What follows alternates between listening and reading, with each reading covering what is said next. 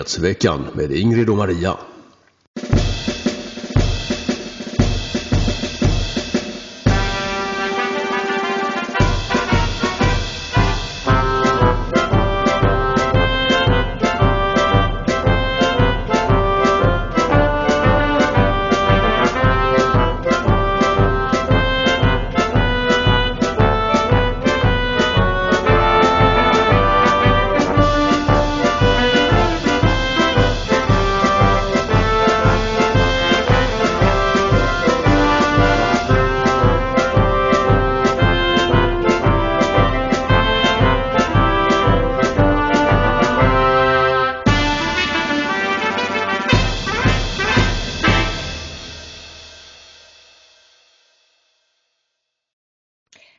God dag allesammans och hjärtligt välkomna till ännu ett avsnitt av Nyhetsveckan, idag med nummer 189. Jag heter Ingrid Karlqvist och med mig som vanligt Maria Salander. God dag alla. Idag heter programmet Magdas meltdown, alltså hennes härdsmälta. Vad är detta? Vad ser vi på bilden? Ja, alltså jag måste säga att jag fick något av en chock igår när det var ju så att Sverigedemokraterna utlöste ett misstroendevotum mot Mogge. Var på, som vi ser på bilden där då, Jimmy och Liberalernas, Johan Persson, vi har Tuffe Uffe och Ebba, hela oppositionen ställde sig bakom detta misstroende. Och sen höll Magda en presskonferens och den skulle egentligen handla om lite andra saker, om sanktioner mot Ryssland och bla bla bla, men hon pratade om det är kanske 30 sekunder och sen började hon ju då prata om det här misstroendet mot Mogge. Och hon spräckte topplocket fullständigt. Ja. Jag har aldrig sett en politiker i allmänhet och en statsminister i synnerhet tappade så i direktsändning. Hon nästan tuggade fradga av ilska. Ja, det var helt makalöst. Ni ska få se ett klipp om ni nu inte redan har sett det 100 gånger, så vill vi i alla fall påminna om det. Sen så ska vi prata om polisens kollaps, för den är ju numera öppen och erkänd av självaste rikspolischefen. Och det har faktiskt i veckan varit så att ett antal poliser har vågat sjunga ut i Svenska Dagbladet, som har gjort en föredömlig, ska vi säga, granskning av polismyndigheten. Reportern har, vad vi förstår, jobbat med det här i flera månader och det har burit frukt på ett mycket intressant och bra, om än skrämmande sätt. Det har gett en bild av polisens verksamhet som är helt förskräcklig. Ja, precis, och den är ju inte ny för oss. Vi har ju pratat om det här många gånger och vi vet ju Peter Springares berättelser och allt det här. Men det är ju också, har vi ju då faktiskt beklagat oss över att det inte finns några poliser som vågar prata ens anonymt. Men Svenska Dagbladet har då till och med fått människor att ställa upp med namn och bild, och man kan nog tänka sig att deras karriärer inte kommer att gå så bra efter detta. Men vi återkommer till det. Sen ska vi prata om det löjliga Swedengate. Det löjliga Swedengate, ett totalt fabricerat Twitter-drev mot Sverige. Ja, det är så töntigt så det är inte klokt. Och så ska vi tala om att det är den 3 juni 2022 och vi har ett helt gäng platina-sponsorer. Det är Rolf, det är C. Hobom som skriver gåva. Kerstin L skriver tack för ert fantastiska arbete. Makarna B skickar sin månatliga donation. Gunnar P skickar en jättefin slant och skriver bidrag från 85-åring. Och jag blir alldeles rörd alltså. Ja, det är så rörande så usch. Jag hoppas verkligen, Gunnar, att det inte tar för mycket på din plånbok. En man i din ålder behöver ju alla slantar man kan få med de magra pensioner vi har i det här landet. Precis, nu kan ju Gunnar vara en av de som har en bra pension, det vet vi ju inte. Men vi tackar så hjärtligt, och det gör vi. Tackar även Janne som skickar en lika fin slant. Och Ingegärd K, det är veckans smash hit. Hon skriver tack för objektiv rapportering om Ukraina. Bertil hänger på. Det gör han ju ibland, inte alltid. Big L, vår kompis, han skriver puss tjejer, ni är bäst, men sorry, den här pingstafton 4 juni gifter jag mig med min älskade ... Stor kram till er. Ja, men grattis Big L, det är väl ingenting att vara sorry över, det är vi oerhört glada för. All varmaste lyckönskningar till er. Absolut. Och så har vi månadsgivarna Niklas och Magnus och vi har Pia som skriver tack för allt ni gör. Vi har Henrik som inte skickar något meddelande och så Bengt som skriver så fint. Älskar lejon som umgås med fåglar. Och när jag läste det när du skickade mig tänkte vadå? Vilka lejon? Det är såklart vi som är lejonen och det är vi som har fåglar som kvittrar i våra öron. Nej, det tog en stund. Och det är faktiskt andra gången på kort tid som någon kallar mig ett lejon. Fast då trodde att jag är född i lejonets tecken. Så är det ju inte. Du är skorpion så alla vet det. Det är det. Ingrids giftiga sting ska man vara försiktig för. Just det. Jaha Ingrid, vad börjar vi för kortnyheter idag då? Jo, då ska vi ju konstatera till vår stora glädje så vann Johnny Depp förtalsmålet mot Amber Heard. Domen kom häromdagen och vi satt och följde det i direktsändning på kvällen. Och man kan säga, det var inte en total seger, men han tillerkändes 15 miljoner dollar. Som Amber Heard ska betala honom. Sen har då domaren satt ner det lite grann. Om du vill kan du förklara varför. Men så fick hon också 2 miljoner dollar. För att det hade förekommit ett förtal. Och det var ju Johnny Depps tidigare advokat Waldman. Och han hade gått ut i någon brittisk tidning och påstått att hon och hennes kompisar hade stageat det här när de ringde polisen 2 gånger. Vilket vi ju alla kan säga att de hade gjort. Men då blev det förtal. Men då såg jag faktiskt på YouTube att någon av jurymedlemmarna hade berättat anonymt, alltså skrivit på TikTok och förklarat. Då svarat på några frågor. Det var det som frågade, men varför gav ni henne 2 miljoner? Det var helt enkelt för att vi skulle få en enig jury. För det fanns 1 eller 2 i juryn som var lite mer på Ambers sida. Som inte skulle nöja sig om inte hon fick åtminstone ett plåster på såret. Ja, nej, det här med att domaren satte ner beloppet där som Amber ska betala till Johnny, det kommer hon ju aldrig ha råd med för övrigt, men det kvittar ju. Det har att göra med att delstaten Virginias lagar, det här skadeståndet bestod av 2 delar och i den ena delen så fanns det någon slags maxgräns för hur mycket man kan utdöma i staten Virginia. Så det har pratats om 12 miljoner dollar och 10 miljoner dollar. Jag tror att det blev väl 12 miljoner dollar, men i och med att hon ska betala 2 till honom så är det 10.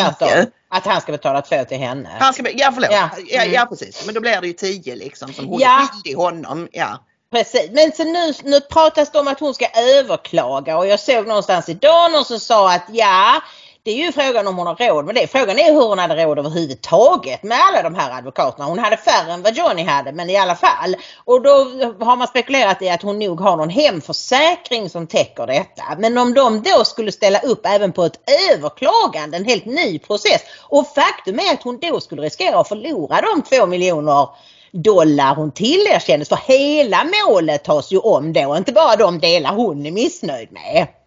Nej, precis. Ja, så det är oklart om hon kommer att våga göra det, om hon ens har möjlighet att göra det. Jag sa till dig innan idag att det kanske dyker upp någon sån här MeToo-fantaster organisation och stöttar henne ekonomiskt. Det vet man aldrig.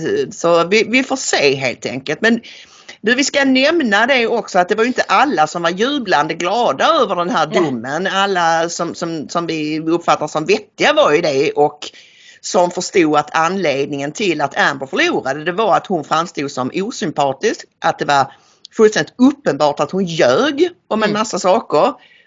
Det var så och att enkelt. Det enda det fanns bevis för det var att hon hade slagit honom, inte att han någonsin hade slagit henne. Precis. Men vissa sådana här MeTooare feminister är missnöjda, däribland Irena Påsar, den genialiska krönikören på Expressen. Jag förstår inte riktigt varför den här människan skriver krönikor. När du och jag var verksamma som journalister, framförallt när vi började vår bana, så var det ju så att för att bli krönikör så skulle man kunna någonting. Man fick gärna vara lite till åren, kanske ha ett annat yrke i botten. var det är ju länge sedan. beläst och så vidare. Ja. Men nu sitter det såna här unga kvinnor och bara tycker saker rakt ut i nattmössan. Och hon är en av dem. Och vad skriver då Irena på så, Ingrid? Ja, hon skriver ju då, hon är ju jätteupprörd över detta och det är ett bakslag för all världens kvinnor och hon förstör, eller den här domen liksom förstör för andra kvinnor. Men i själva verket så är det ju, vi menar ju att det är hon som förstör för riktiga offer. Och detta blev tydligt för alla genom att hela rättegången direkt sändes. Något Irena på sig naturligtvis är väldigt upprörd över. För att hon, och detta visar ju att de värsta MeToo-kvinnorna, det var ju inte på riktigt. De vill ha rätten att ljuga. I alla dessa år har de påstått rakt ut i luften att kvinnor aldrig ljuger. Nu blev det uppenbart för hela världen att det kan de visst göra. Så att om vi kunde komma till den punkten att folk förstår att både kvinnor och män är kapabla att ljuga och hitta på och liksom svärta ner sin partner. Ja, och sen hon påstår ju också ut i nattmössan att just det, innan du mejlar och är arg, glöm inte att en brittisk domstol i ett tidigare förtalsmål slog fast att det finns bevis för att Depp misshandlat Heard vid 12 tillfällen, att det därmed är fritt fram att kalla honom hustrumisshandlare. Det var ju inte det den domen handlade om. Det var ju inget brottsmål. Det som den domen gick ut på, och den var för övrigt också väldigt snurrig. Det var att han kunde inte motbevisa tidningen The Suns rubriksättning. Nej, Whitebeater. Precis, så det var ju tryckfrihetsmål och det är notoriskt svårt att vinna tryckfrihetsmål mot mainstream medier. Så att den säger ingenting om någonting, och jag såg någon de hade med i något av de program vi tittade om där du vet advokater satt och kommenterade, det var Legal Bites vi fastnade för och såg oftast, och hon som har den kanalen, hon hade med en brittisk domare, en Bannister, som hade gått igenom den här domen Depp versus Sun, och han tyckte det var väldigt konstiga saker i den. Han kunde inte förstå hur de hade kunnat göra en sån dom. Så att men det visar tydligt att MeToo-kvinnorna, de är inte alls intresserade av sanningen. De är bara ute efter att kvinnor ska alltid bli trodda oavsett vad de säger, oavsett om de liksom har några bevis eller hur. Och alla män är onda och ska sitta i fängelsen.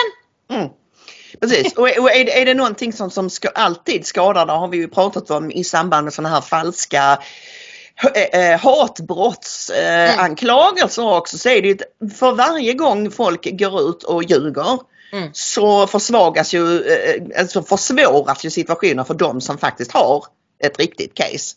Alltså ju fler gånger någon ropar varg, desto sämre utgångsläge är det för de som verkligen har något att komma med. Ja. Då går vi över till det löjliga Swedengate. Vad handlar det om? Alltså det handlar om att någon frågade på sånt här chattforum eller webbsida av något slag: har ni varit med om konstiga kulturella saker i andra länder, eller så här, saker som ni upplevde som väldigt aparta? Reddit var det. Varpå någon då svarar: jag minns hur jag var på besök hos min svenska kompis, och medan vi lekte i hans rum skrek hans mamma att middagen var klar. Han sa åt mig att vänta på hans rum medan de åt, skriver personen då, va? Och tyckte det här var väldigt, väldigt märkligt.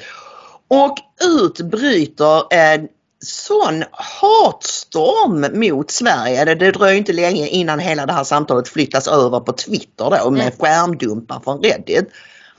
Och folk lägger upp, det är skärmdumpar på glassen Nogger, som ju tidigare har blivit rasistanklagad. Det är ju de berömda chokladbollarna, som vi måste kalla dem nu för tiden, som dyker upp, och en av dem som var liksom mest drivande i detta, det var då Lovette Jallow. Som vi nu har kommit fram till att hon nog inte är släkt med Momodou Jallow, för det kanske Jallow kanske Johansson i Gambia. Ja, jag misstänker det. Men Lovette Jallow, vem är hon då, Ingrid? Hon är någon, vad ska vi säga? Ja, alltså hon har gjort sig känd som någon slags influencer. Nu kan inte jag se hennes tweet längre. Nej, det var därför jag skickade dumpat till dig. Jaha, ja, just det. Hon har ju blockat dig. Ja, precis. Ja.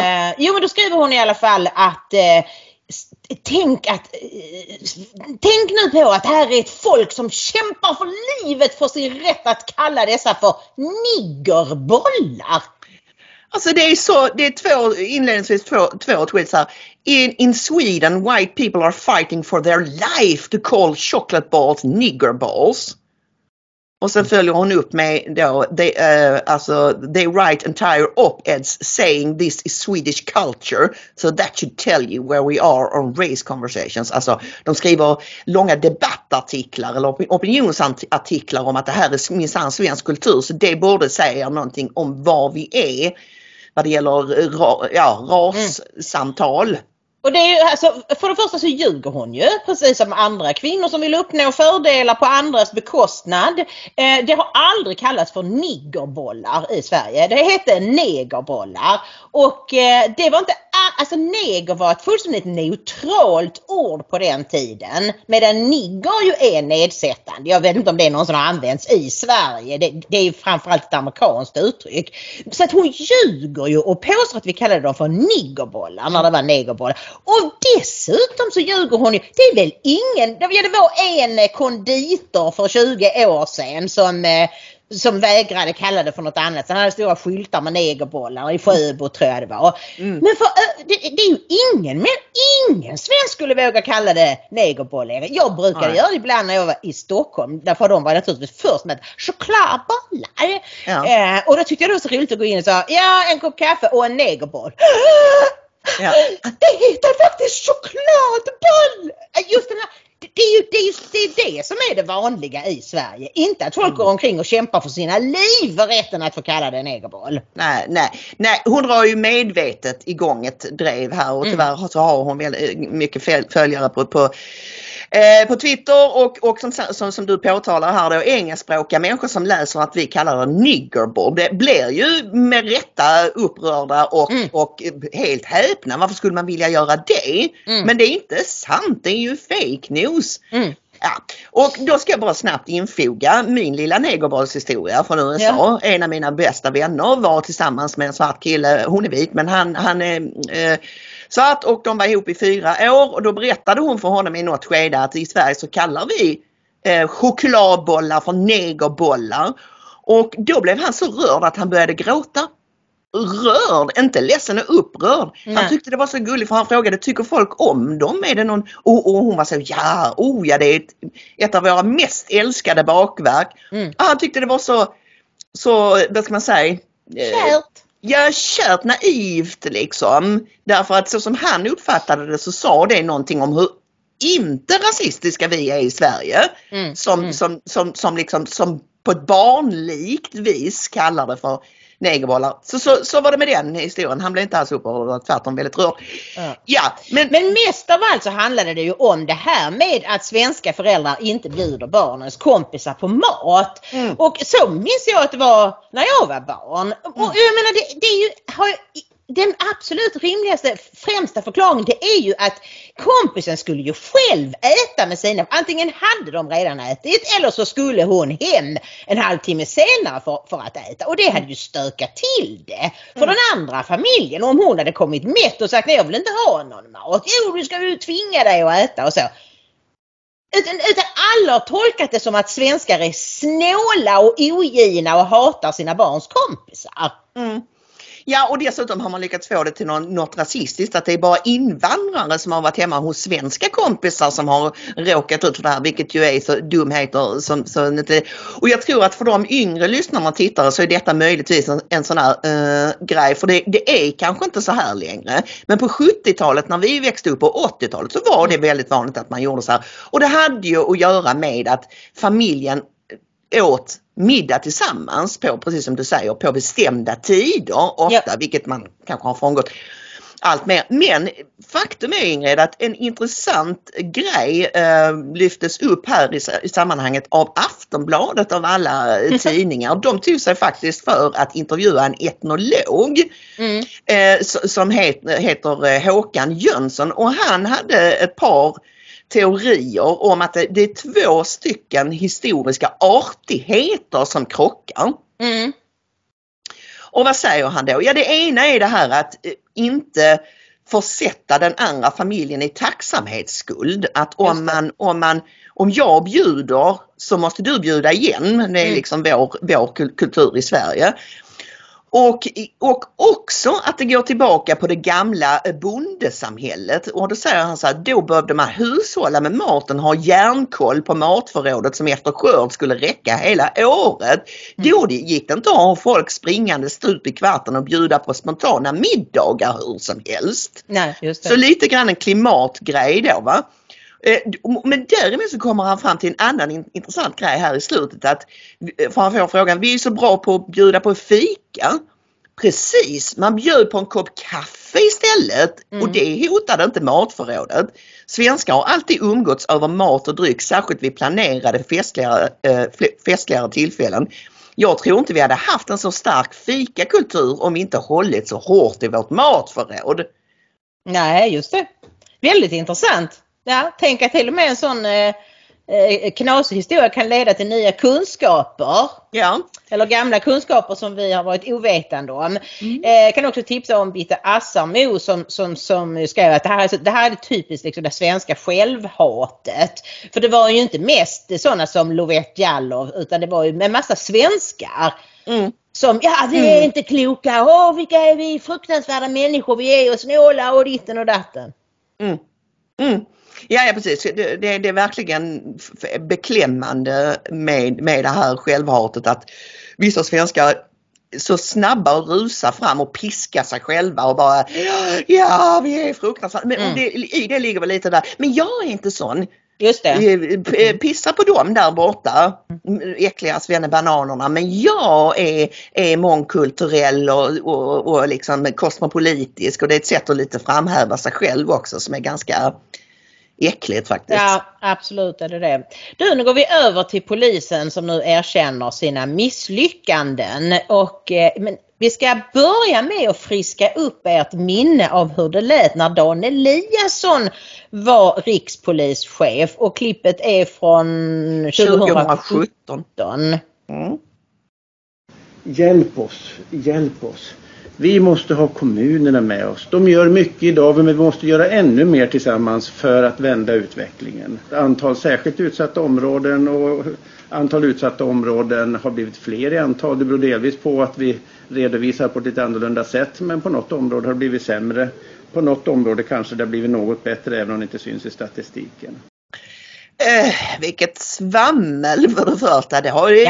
Det kan ha blivit lite bättre och det kan ha blivit sämre, och det som föranledde den här presskonferensen med hjälp oss, det var då att det precis hade kommit en rapport om antalet utsatta och särskilt utsatta områden i Sverige. Och hur såg det ut då? Antalet getton och riktigt ruskiga getton skulle man kunna kalla dem för. Exakt. Och då kunde vi läsa bland annat i Göteborgs-Posten att den här rapporten pekar ut 61 utsatta områden, varav 23 betraktas som särskilt utsatta. 8 fler jämfört med 2015. Alltså 8 nya särskilt utsatta områden på 2 år. Inte så bra, va? Och vad var det då, hjälp oss? Jo, då vill ju Dan Eliasson att andra myndigheter, socialen, skattemyndigheten, kommunerna, och vilka det nu kan vara, de skulle bära en del av polisens börda. Det var ju det han vädjade om. Ja, det var det han vädjade om, och han verkar inte ha fått någon hjälp därför att det är nästan till omöjligt. Mogge har ju nu dammat av det, vi kommer till det snart när han skyller på kommunerna. Men jag känner en person som jobbar på socialförvaltningen som berättade för mig alldeles nyligen att när de får en orosanmälan på någon ung pojke så åker de hem till föräldrarna för att prata med dem, och det är oftast invandrare då, men många av dem Alltså en del bara struntar ju i det. Men andra är då väldigt bekymrade. Men vad ska de göra? De kan ju inte ge barnet utegångsförbud tills han fyller 18. Kan ju inte följa och hämta honom från skolan. Alltså förr eller så, man måste ju ge ungdomarna en viss frihet. Och vad ska SOS göra? Vad ska föräldrarna göra? Det finns ingenting att göra. Det är därför det är så vansinnigt att nu även Mogge går ut med detta. Därför det enda som kan lösa detta problem är totalstopp för ny invandring och en massåtervandring. Att det blir fler och fler särskilt utsatta områden beror på att det blir fler och fler invandrare i de områdena. Och invandrare från de absolut mest våldsamma kulturerna i världen. Precis, och det här kan man ju då inte som till exempel Centerpartiets stora käpphäst. Det är ju då att om föräldrarna bara går till jobbet på morgonen så är det en magisk lösning och vi ska förbättra skolan och alltså då har man helt missförstått problemets natur. Dels är det som du sa att det finns kulturella hinder här för integration, men det är ju också så att det gängen kan erbjuda kan samhället inte konkurrera med. Nej. Just det. För att hon berättade också, min bekant, att hur det går till. Det är ju väldigt raffinerat. De här äldre då, de kommer körande i en jätteflådig bil och så får de syn på ett par killar i 12-årsåldern. Rullar fram till dem och säger: hallå grabbar, vill ni följa med på en runda? Och de blir ju döimpade liksom. Ja. Och så kör de runt dem och visar dem en massa saker. Och så har de guldklockor och guldkedjor. Och så säger de: är ni hungriga? Ska vi gå på McDonald's eller ska vi gå på en fin restaurang? Och du vet, efter ett par timmar är ju de här grabbarna fullständigt förtrollade. Och liksom ser upp till dessa och vill. Så när de då sen frågar: jag har en liten väska, skulle du bara kunna gå bort med den dit där? Och så får du en liten peng för. Då är det 500 här. Sen är de fast. Vad ska SOS göra åt det? Vad ska samhället göra åt det? Vad ska Sverige göra åt det? Precis, och då kunde vi ju läsa, vi ska strax komma till det här Svenska Dagbladet granskningen som liksom är var det som utlöste allt det som det har pratats om i veckan, kan man väl säga. Men vi ska först prata om en artikel i DN som också kom i kölvattnet av allt det här. Med rubriken: polisen, det går inte att krossa gängen. Det går inte, och det är inte det vi är ute efter. När man säger så har man inte förstått, säger Magnus Sjöberg som är chef för Nationella taktiska rådet vid Polismyndigheten. Ja, och det här är ju naturligtvis chockartat för många vanliga svenskar som har hört Morgan Johansson i 10 års tid säga att nu är vi på väg att knäcka gängen, nu är det nära och vi ska knäcka gängen. Och så plötsligt går en av de viktigaste cheferna ut och säger: det går inte. Den som säger så har inte förstått någonting. Alltså har justitieministern inte förstått någonting. Eller rättare sagt, det har han ju. Han bara ljuger sin vana trogen för att hålla Svensson något sånär lugn. Han säger massor med intressanta saker i den här artikeln, men man kan väl säga att i ett nötskal så går det ju ut på det här som kunniga människor har påpekat länge, att de här kriminella gängen fungerar som företag. Det är som en slags företagsverksamhet med väldigt lukrativa löner, eller vad man ska säga. Det är också farligt visserligen, du gör ju det med livet som insats, men det kan ju vara värt det då om du kan tjäna. Jag vet inte hur mycket en sån här människa drar in, men det är ju, jag menar, är du i de högre echelongerna av de här verksamheten så är det ju mångmiljonbelopp varje månad. Ja, naturligtvis är det så. Sen är det farligt som du säger, men jag menar, vad har de annars för liv att se fram emot? Och då kommer politikerna igen. Ja, du måste gå i skolan och liksom, men hallå, för det första så är det rätt många av dem som inte har tillräckliga förmågor för att bli ingenjörer eller raketforskare eller läkare och så. Men också det att det är också i den kulturen faktiskt väldigt mycket att det är inte coolt att jobba jättemycket. Nej. Det är coolt att få pengar utan att jobba. Därför är det ju svinbra om man kan både få bidrag och begå brott. Då är man cool på riktigt. Sen så är det lite risker med jobbet. Ja, man kan bli skjuten och så. Men det är också coolt att du är en tuff typ som inte är rädd av dig och så här. Så där har vi har liksom en grundläggande oförståelse för problemets natur, om man säger så. Ja, därför att de kan ju inte erkänna problemets natur. Nej, och jag vet inte.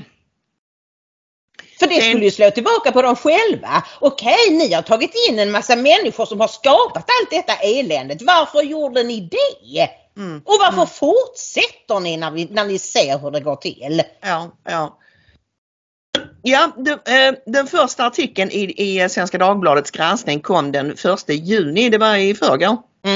Sen har de smattrat ut ett gäng artiklar som jag nog tror att den här reportern Frida Svensson hade förberett redan innan. Det ingick väl i hennes den här för flera månader långa arbetet med den här artikelserien. Men det började då med x antal poliser som faktiskt trädde fram med namn och bild, och i granskningen så ingår också ett antal personer som vittnar anonymt. Ja. Också. Men jag tror det var väldigt viktigt att hon har fått åtminstone några stycken att träda fram. Och de vittnar ju också om, alltså, dels ett systemfel. Polisorganisationen som sådan är felkonstruerad. Och det handlar inte i första hand om pengar, utan det handlar om dels... Och det handlar inte heller i första hand om fler poliser. Nej, precis, exakt. Utan dels är det då en ledningsfråga, och att vi ska se GV alldeles strax förklara just det här glappet mellan chefsnivån och gubbarna på golvet, om man säger så, och att det finns ingen kommunikation däremellan och ingen förståelse för verksamheten som sådan. Men det som slog mig mest av allt, det var ju att det grundläggande problemet här är ju att det inte finns tillräckligt många kompetenta poliser. Ja. Människor som har erfarenhet och kompetens att leda sådana här komplicerade utredningar. Varför finns det då inte det? Jo, för att när Dan Eliasson tillträdde som rikspolischef så kastade han ut alla de erfarna brottsutredarna. De fick sparken, eller de pensionerades, eller de gick själva, eller hamnade på Elefantkyrkogården utan arbetsuppgifter.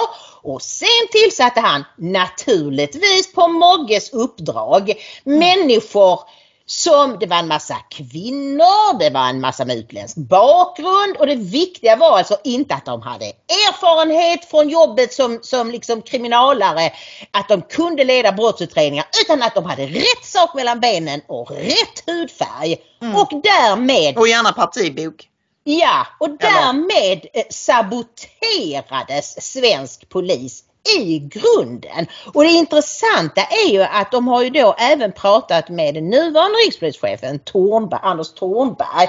Och han säger någonting väldigt intressant där som jag inte riktigt förstår. Jag tycker det är en väldigt bra artikelserie, men här har hon ju helt missat uppföljningsfrågan. För hon frågar så här, varför har polisen så få erfarna mordutredare idag? Och då svarar Thornberg, morden har ökat i mycket högre takt än vad tillväxten inom polisen har ökat.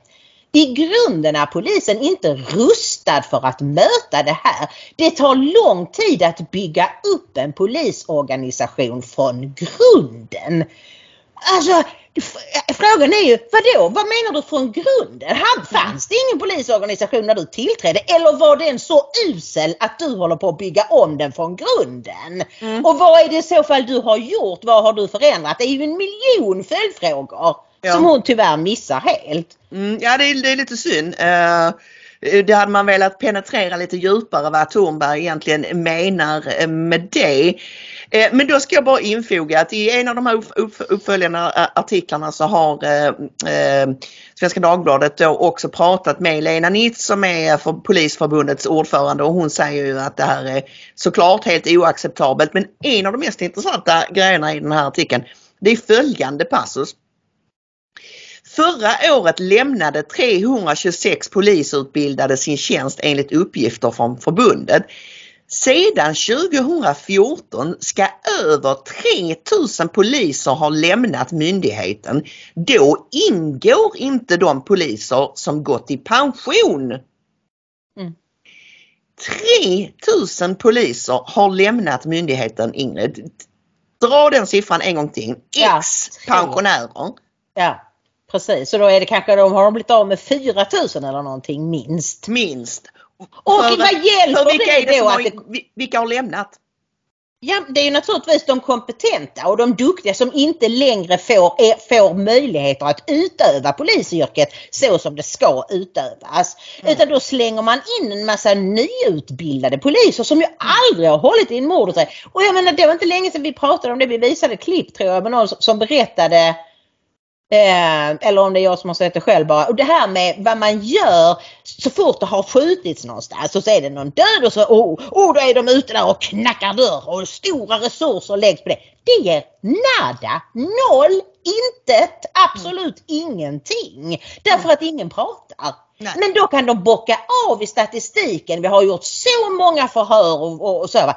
Fast det leder inte någonstans. Och det står ju till och med någonstans i de här artiklarna att redan efter 2 veckor är ett sånt här gängmord ett kallt fall. Och det handlar inte om att de egentligen har gjort någonting, utan de ska bara ha en snygg liten pärm med liksom, så många har vi förhört i grannskapet och så ska kalla fallgruppen. För där sitter det fortfarande erfarna mordutredare. Men det är ju de första veckorna som är de absolut viktigaste för att kunna göra någonting. Och sen har vi ju också förstått av de här artiklarna att ett stort problem är ju NFC. Nationellt forensiskt centrum, dit man skickar då för att få DNA-prover och sånt analyserade. Och det SKL som det heter för. Ja, och det är ju väldigt märkligt att nu när man satsar så mycket på nya poliser, varför har man inte satsat på den här? Alltså nationellt forensiskt centrum, det är ju superviktigt. Där fastnar det saker. Så att hade de fått den här DNA-analysen så hade de kunnat ta in personer som sedan istället mördade ytterligare en därför att det tog stopp där. Nej, han får ju Anders Blomberg frågor om det. NFC pekas ut som en bromskloss med förödande väntetider. Hur ska det åtgärdas? Vi har jobbat stenhårt med NFC som fick närmare 30 miljoner förra året. Det är också det här, bara man öser in mer pengar. Tänk om inte pengarna, det kanske inte är pengarna som är problemet. Nej. Vi har gjort en jättestor förändring där hela den forensiska processen går in på ett annat sätt i utredningarna, så det börjar hända saker här. Vi har lång väg kvar att gå när det gäller NFC, men vi kommer att satsa mer där. Här är vi nu i den här fruktansvärda katastrofsituationen, får man väl ändå kalla det. Det är klart att det är. Och nu så börjar det mullras lite om att men nu går vi in med det och vi gör det. Det här skulle man gjort för 10 år sedan. Minst. Men du, ska vi ta en titt på hela Sveriges favoritkriminolog Leif GW Persson. Jag måste ju säga det om det här klippet att jag är lite chockerad över hans rondör för tillfället. Det har nog varit mycket god mat och dryck där. Fast jag tyckte ändå att han såg piggare ut än på länge. Det spelade i ögonen på honom och det märks att det här är någonting han verkligen... Att få läxa upp polisledningen, där är han i sitt esse. Så är det visserligen, men jag blir lite orolig för hans hälsa när jag ser hur enormt stor han är nu. Alltså, han har ju pendlat väldigt mycket upp och ner och han har sina perioder när han inte dricker alkohol och så. Men vi kollar på professor Persson. Ska det handla om SVT:s granskning? Vi pratade ju lite tidigare med reporten som berättat om varför polisen då misslyckas med att lösa så många dödsskjutningar. Hon har själv pratat med 15 erfarna poliser, mordutredare och åklagare som hävdar att gängkriminaliteten i Sverige nått en nivå som polisen inte längre kan hantera. Och då handlar det inte om resursbrist utan att polisen skulle vara felorganiserad. Ja, vad säger du om kritiken som framkommer här, Leif? Ja, jag har själv fått den på telefon. Jag känner ju många av de här kritikerna. Jag delar deras uppfattning. Det här är ett ledningsproblem. Vad den högsta polisledningen har missat är den självklarhet som består i att 95% av all brottslighet här i landet, den är lokal. Den har en lokal anknytning, där den begås. Gärningsmän och offer finns i den lokala miljön och den har lokala orsaker. Medan polisledningen de driver någon tes om att centralismen inom polisorganisationen den ska hela tiden ökas. Och då utarmar man resurser på den lokala nivån och man utarmar den så kallade kärnverksamheten som i det här fallet just handlar om att utreda och spana på brott. Va? Och de sitter där så att säga och de här nere de upplever att det är ju det är ett stort avstånd mellan dem, men det är ju också det är som en klyfta så här emellan. Va? De får inte gehör för sina åsikter från fältet hos de personerna som ska leda dem. Och nu är det då en del efter mycket vånda som vågar gå ut mot både namn och bild, vilket ju är ovanligt. Jag har pratat med företrädare för regeringen om detta för ganska nyligen och mitt förslag är mycket enkelt. Det är att vi lyfter ut den nuvarande centrala polisledningen. Rikspolischefen och hans närmaste medarbetare, de kan med fördel göra någonting annat. Och så ersätter vi dem med personer som förstår sig på den här problematiken och vet vad det handlar om. Vad fick du för svar? Ja, det tänker jag inte gå in på. Men det är ju stenhårt kritik du riktar mot ledningen och inte minst alltså... Ja, jag är väldigt besviken på vår nya rikspolischef för att han är ett undantag när man ser till rikspolischeferna, för de brukar ju ofta komma in utifrån. Nästan alltid så är de höga jurister som helt saknar polisiär erfarenhet. Men han är inte det, för han har patrullerat sig upp hela vägen och hamnat där han nu sitter. Jag hade hoppats med på honom. Men han omger sig med massa människor i olika expertfunktioner som inte är poliser och som saknar den här. Men är det fel på person eller organisationen? Nej, det är inbyggt i organisationen. Den är väldigt central. Va? Ungefär hälften av polisens personal sysslar med annat än kärnverksamheten. Det är en byråkratiseringsgrad som är skrämmande. Och om vi översätter det till den privata sektorn så skulle det leda till omedelbara konkurser. Anta att hälften av de som jobbade på Volvo sysslade med annat än att tillverka bilar. Då. Men det har de inte fattat där uppe. Utan de stärker hela tiden den här centralismen, utarmar den lokala polisorganisationen, skiter i dem där nere och vad de säger, lyssnar inte på dem, förstår sig inte på dem. De lever i skilda världar. Och nu är det många som har fått nog. Hur lätt är det att vända den här trenden? Jo, det är ju en organisation med man ska med fördel vara man ska inte vara så lång och så ska man med fördel kunna hålla ryggen böjd så att säga. Det är väldigt lågt i tak inom den här organisationen och det är de ju också förbannade på. Va? Annars finns det ju mellan folk som jobbar där på fältet så finns det ju ofta en stark gemenskap. Jag kommer ihåg när jag jobbade länge inom polisen. Det var som att ha en andra familj så länge man rörde sig i den miljön. Och så träffade man de här chefspersonerna som svävade fritt i det blå liksom. Och mellan dem, jag vet inte hur man ska beskriva om det var en avgrund eller ett vakuum eller vad som helst. Va? Och det är fler som vittnar om att den avgrunden verkar finnas kvar. Men många vågar nu också berätta om den, vilken är en skillnad. Ja, det kommer att drabba dem tyvärr. Ja, alltså, det är också många som kan bli av med jobbet menar du? Eller? Nej, men det löser man genom att flytta om dem. Ja. Tack så mycket Leif för den här veckan. Ska jag se igen på söndag. Ja, det sista han säger här att de kommer att omplaceras och så, det är ju det som är det stora problemet och jag har ju bett fåglarna gång på gång, kan ni inte ragga fram några poliser som kan prata med oss? De kan få vara anonyma, men inte ens det har de ju vågat och nu har fåglarna pratat med massor med poliser som säger det är jättebra att de ställde upp, ja men då går väl du ut nu också? Nej. Och då tänker jag så här, varför blev man polis om inte man vill stå upp för människor som har, alltså de som är laglydiga och att man vill fånga bovarna och att man vill se till att landet funkar? Jag förstår det faktiskt inte. Nej, men det är lite så som vi var inne på i senaste podden, Ingrid, var det väl, att inom vissa yrkesgrupper så finns det dels en kåranda och också en vad ska man säga, överdrivet sekretesstroende. Jag tog till exempel SOS som ett exempel, alltså SOS anställda, vårdpersonal, poliser och så vidare. Det finns vissa yrkesgrupper, de utgår, alltså ni ska komma ihåg det, yttrandefriheten och meddelarfriheten, alltså rätten att prata med journalister, den är grundlagsfäst. Sekretesslagstiftningen är en underordnad lag. Det är alltså en lag som liksom, för att du ska få lov att sekretessbelägga saker så måste du motivera det. Ja. För att grundlag går alltid över andra lagar. Det är alltid det som är och tyvärr verkar det ju inte riktigt vara det de lär sig på socialhögskolor och polishögskolor och vad det nu är för någonting. Utan de tror att sekretessen trumfar allt. Det är tvärtom. Grundlagen trumfar allt. Precis, de tror tvärtom. De tror att utgångspunkten är att allt är sekretessbelagt och sen får du bara prata lite grann ibland. Men nej, det är tvärtom. När det gäller de här poliserna så handlar det tvärtom om att de tycker det är jättebra att någon annan tar fighten. Men de vill inte riskera sin karriär. Nej.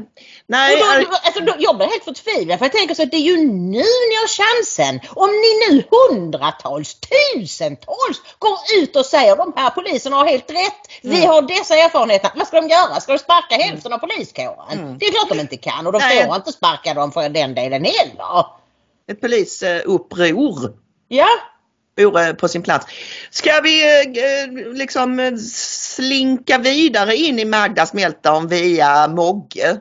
Ja, för vi ska ju säga det att han gick ut häromdagen och fyllde på kommunen. Han, som vi nu såg så tar han ju upp Dan Eliassons gamla tråd där från 2017 och att kommunerna för staten satsar så mycket så nu. Det är minsann kommunerna som ska göra en massa saker. Och så som jag sa, vad ska de göra? Vad ska SOS göra? Det finns ingenting att göra.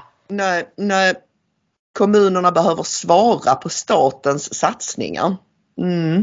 Ja. Det finns ingen regering som satsat mer på rättsväsendet än vad vi har gjort.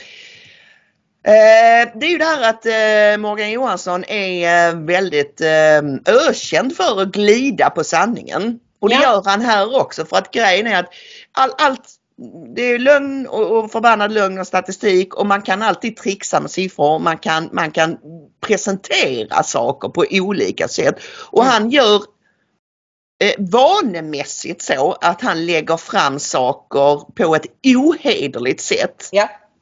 Han pratar om att nu har vi anställt 10 000 vid polismyndigheten, men så pratar han inte om hur många av dem är polisutbildade och hur många är civilanställda och så vidare. Och även då det här som vi redan har pratat om, att men att nu slänga in x antal tusen nyutexaminerade poliser, hjälper det i den här väldigt svåra situationen vi är i nu?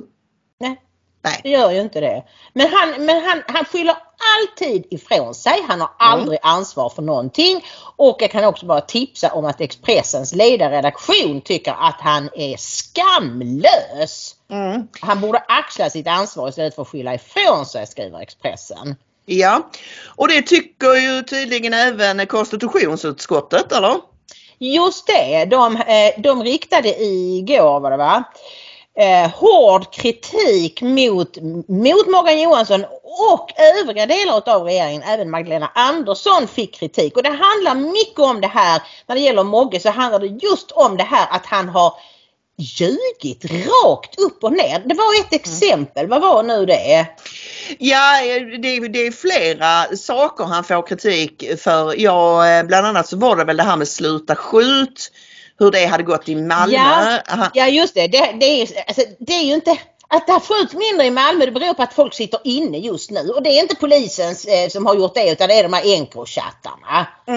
Ja, jag kan, för att sammanfatta KUs kritik så vill jag gärna citera Johan Forsell, Moderaternas rättspolitiska talesperson. Han skrev så här på Twitter igår: justitieminister Johansson Morgan är Sveriges lögnminister. Han får nu ännu en gång kritik från konstitutionsutskottet för att lämna helt felaktiga uppgifter. Till och med Socialdemokraterna i KU står bakom kritiken mot honom.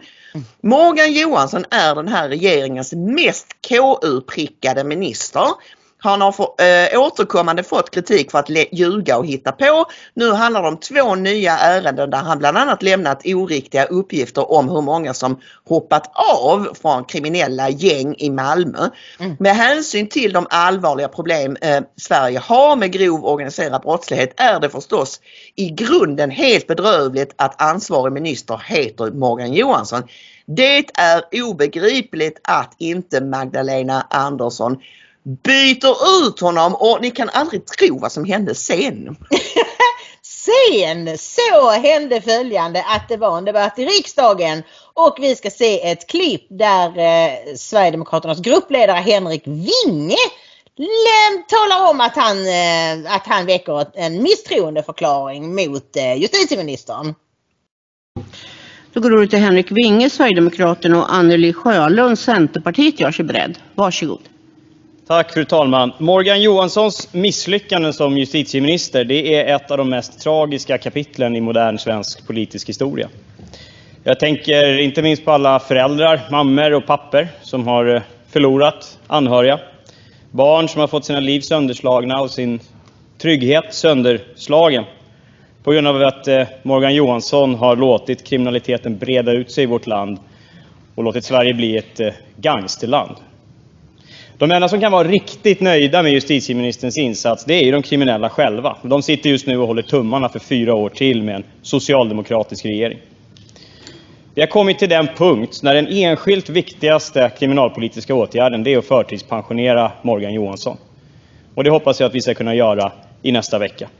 Jag yrkar på att riksdagen i enlighet med regeringsformen 13 kapitlet 4 paragrafen prövar förtroendet för Morgan Johansson. Tack. Justitie- och inrikesminister Morgan Johansson, varsågod. Tack fru talman. Det har vi väl sett ett prov på hur det kommer att kunna låta nu de kommande månaderna framåt. Det är inte helt oväntat att högern är pressad av låga opinionssiffror och så närmar vi oss valet. Vad är det då vi kommer att se framöver? Jo, ett allt högre tonläge från högerpartierna. Från Sverigedemokraterna, men jag tror också från andra partier. Skarpa personangrepp, som det vi precis hörde från Henrik Winge. Jag kan bara säga att det jag står för, det är en fortsatt utbyggnad av rättsväsendet. Polis, åklagare, domstolar, fortsatta straffskärpningar, mer verktyg till polisen så att man kan gripa fler kriminella. Det vill säga precis det som vi har gjort under de här åren. Det har jag gjort under de här 8 åren som justitieminister. Det ser jag fram emot att kunna fortsätta med ytterligare 4 år. Tack så mycket.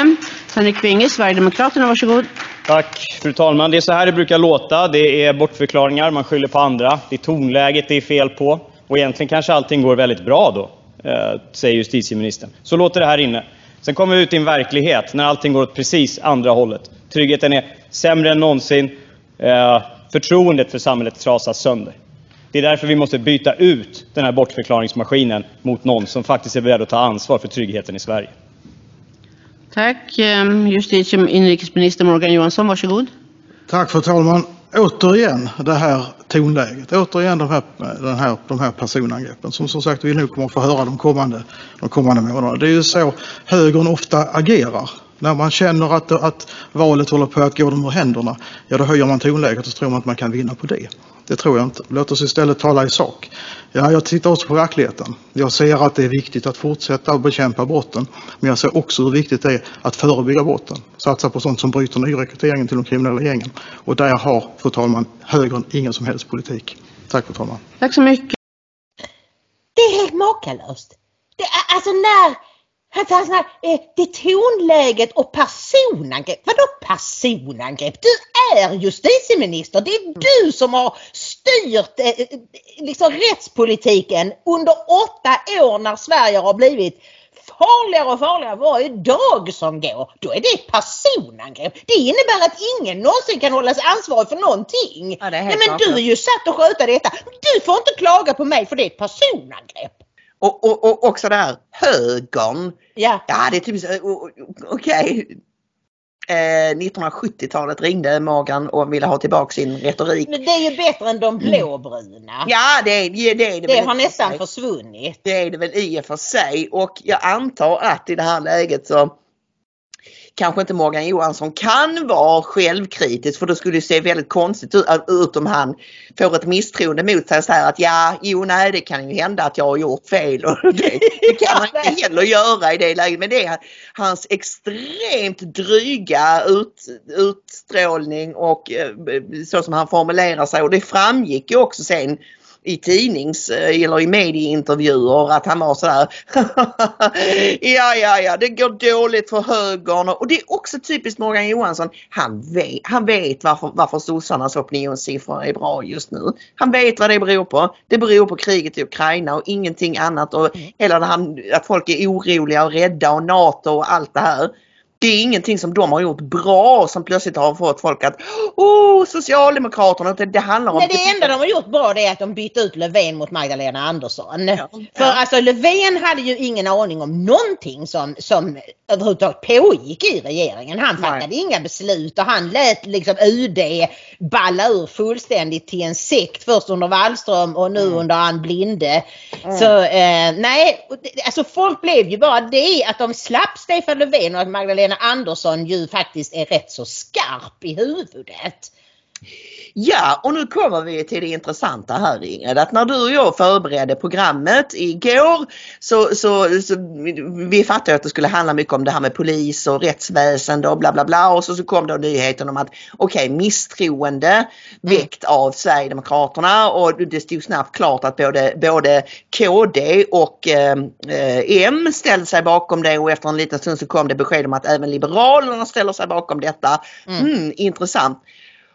Och så kommer då den här, medan vi sitter och håller på och grejer med manus, så har Magdalena Andersson då en presskonferens som till en början med bara jag tittade på, och mina ögon blir liksom större och större, och min haka faller längre och längre ner, och jag skrev: Ingrid, du måste se detta. Magdalena Andersson ballar ur fullständigt. Och så började jag titta och jag förstod först inte vad hon pratade om. Vad är hon så arg över? Och sen så förstod vi då, eller jag förstod ju då, att det var för att Sverigedemokraterna har väckt misstroende mot Morgan Johansson. Hon var fullständigt, som du sa, topplocket gick på henne. Det var ingen hejd överhuvudtaget. Och det var inte bara du och jag som reagerade, så alla journalister vi såg efteråt, Mats Knutsson, Thomas Nordenskjöld som var den som ställde de viktiga frågorna som ni ska få se här alldeles strax.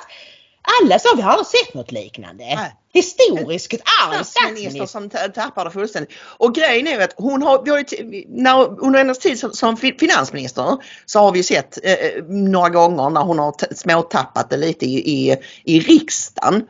I riksdagsdebatter och varit lite sur och vrång och kanske haft en allmänt dålig dag av olika orsaker. Inte vet jag vad som kan ligga bakom, men sådär va. Men sen hon blev statsminister så har hon ju liksom anammat en mycket mer statsmannalik framtoning och stil, och det är det hon har vunnit så mycket på. Absolut.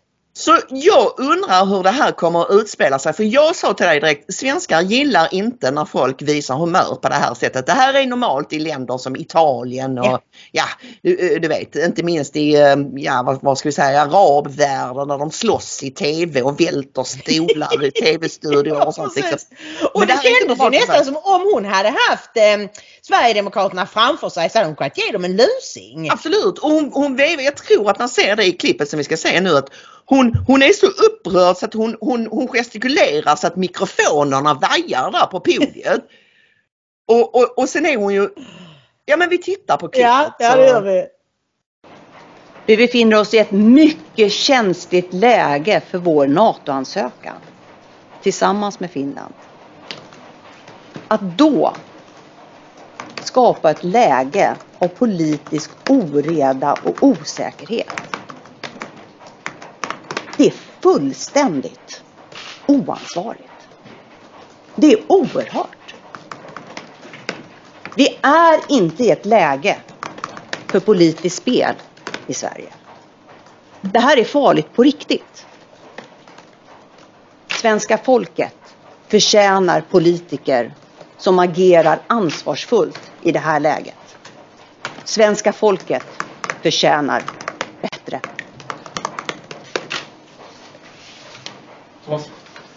Ja, men hur säger du då, vad säger du då om att hela högeroppositionen har ställt sig bakom det här misstroendet? Jag säger att det är fruktansvärt oansvarigt. Vi har ju precis skickat in en ansökan till NATO som de har stött. De tyckte att det var rätt och riktigt att göra detta nu. Det tycker jag också. Då måste man också ta ansvar för ett agerande som vi som Sverige tillsammans i brett politiskt samförstånd har gjort. Vi har ett krig i vårt närområde. Vi är ett känsligt läge i den här ansökan. Att då skapa oreda på det här sättet. Jag kan inte påminna mig om ett liknande oansvarigt agerande från en opposition i närtid. Men vad innebär det då om de lyckas samla en majoritet bakom det här misstroendet? Ja, då blir det regeringskris. Och det är inte vad Sverige behöver nu. Kommer du avgå då, menar du? Självklart. Självklart är det så. Därför att i Sverige så har vi kollektivt beslutsfattande i regeringen. De politiska beslut som vi fattar i Sverige, de fattar vi tillsammans i regeringen. Och om man avsätter en minister på grund av politiska beslut, då avsätter man naturligtvis hela regeringen. Det är en självklarhet. Ja, hon slår till mikrofonerna där vid ett tillfälle. Ja, och alltså för er som bara lyssnar så ni missar tyvärr en del här alltså, med henne, för det är hennes minspel nästan som är det mest otäcka. Hon är visserligen väldigt hård i tonen sådär.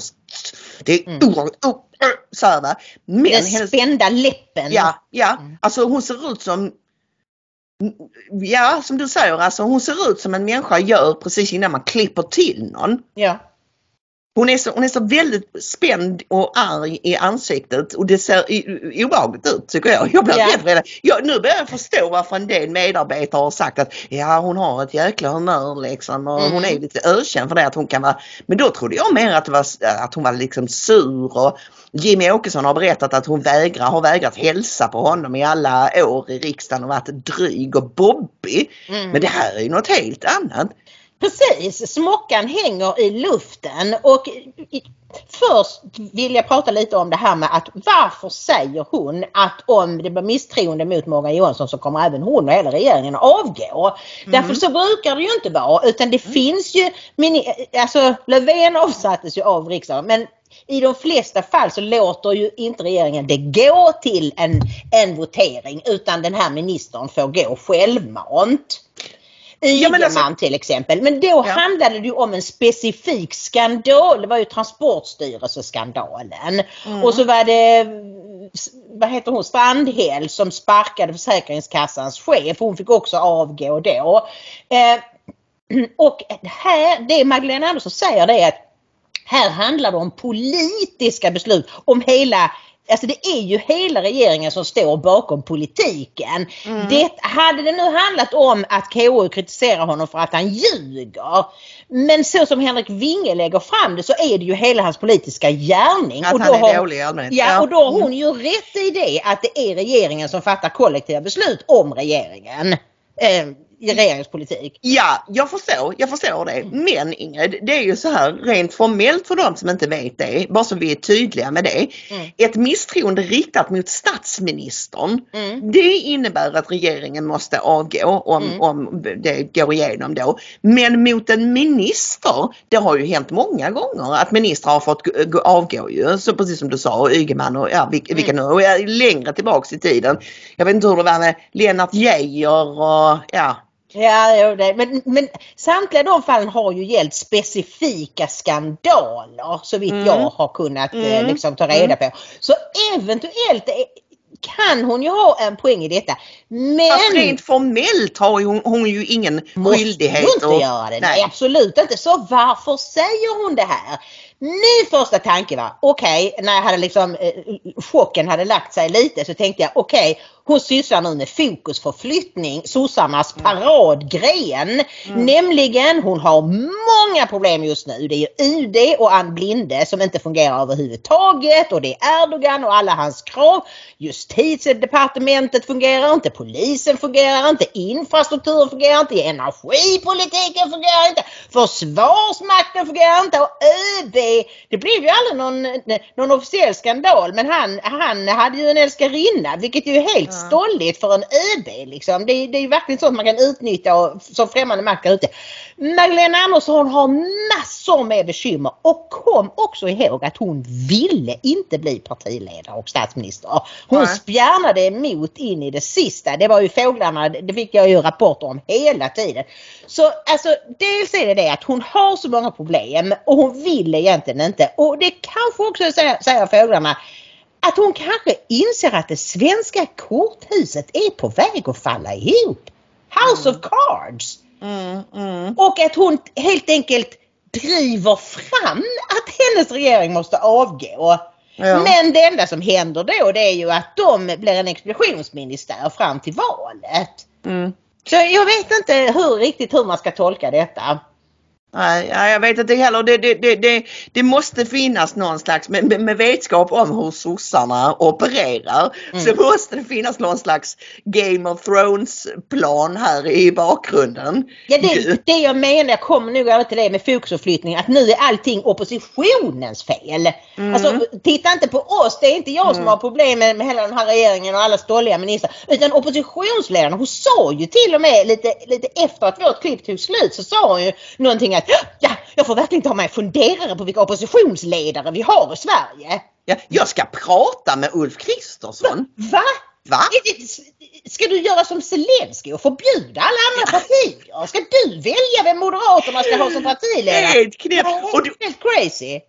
Och dessutom, vad har det här med NATO-ansökan att göra? Ingenting rent formellt. Alltså... Ja, det har ju en liten sak att göra. För nu, Centerpartiet väntade ju till i morse. Då gick han i lövet och sa, vi räddar Mogge. Så sa hon. Men det var ju helt väntat. Naturligtvis. Jag såg någon jätterolig meme där det var väl Jens Gahnman som hade lagt ut den. Där det stod så här att jag räddar Morgan Johansson och förväntar mig en ministerpost i nästa regering. Men så nu hänger ju allting på. Om vi nu bortser från att folk kan vara sjuka eller trycka på fel knapp. Om alla gör det de ska och är där, så hänger allting på Amineh Kakabaveh. Ja. Vars röst Magdalena Andersson köpte med det här avtalet om att de ska stödja syriska PKK. Som turkarna ser det i alla fall. Och nu har hon ju redan gått ut och sagt att jag vill för sig inte orsaka regeringskris, men å andra sidan så hon kan komma med ytterligare krav, och det spelar ju såklart Erdogan i händerna. Då får han ännu mer vatten på sin kvarn. Ja, what a mess, Ingrid. What a mess. Ja, nu får vi börja knyta ihop säckar här för att klockan tickar. Du vill innan vi avslutar bara tipsa om eller berätta en liten nyhet som kom strax innan vi började spela in. Ja, ett minisprutnytt. Vi nämnde ju för några veckor sedan eller 2 att WHO skulle fatta ett beslut och alla länder som deltar i WHO om att de skulle lämna över makten till WHO vid nästa pandemi. Så att Sverige exempelvis inte hade kunnat agera som vi har gjort, som Motvalls Käring, som inte stängde skolor, som inte hade masktvång, som inte hade lockdowns, utan WHO ska bestämma för hela världen. Det stoppades igår. Och framförallt av en massa afrikanska länder som inte ville gå med på detta. Det finns lite olika förklaringar om vad det skulle kunna vara. Men det är så stoppat, så nu ska de gå och fila på det här och så ska de komma med ett nytt förslag 2024. Så just nu kan vi, pusta ut och säga att ännu är det inte en världsregering. Nej, det är glädjande att kunna konstatera att the Great Reset har stött på har lite grus i maskineriet på sina håll och stöter på patrull. Låt oss hoppas att det fortsätter så och att fler och fler vaknar. Och ett bra sätt att göra det är ju att kolla på Ingrid Maria. Absolut, och vi kan ju passa på att säga det att vi är så glada för alla er som lyssnar och tittar, och ni kan titta på våra siffror på YouTube. De går upp och ner, och helt plötsligt så bestämde sig YouTube för några veckor sedan att släppa den här spärren de har där de inte visar, utan vi kom upp som rekommendation och boom så har vi dubbelt så många tittare som vanligt. Och det ni kan göra, det är att tumma upp, för det tvingar YouTube att tvinga, men det gör att vi kommer högre upp i deras ranking. Och naturligtvis sprida programmet till era vänner och arbetskamrater och släktingar och titta tillsammans. Säga att de är trevliga och samtidigt så har de en massa intressanta nyheter och analyser. Precis, gör gärna det. Det är det superbästa sättet att stödja oss. Ja, det är också viktigt att ni hjälper oss med en slant eller två.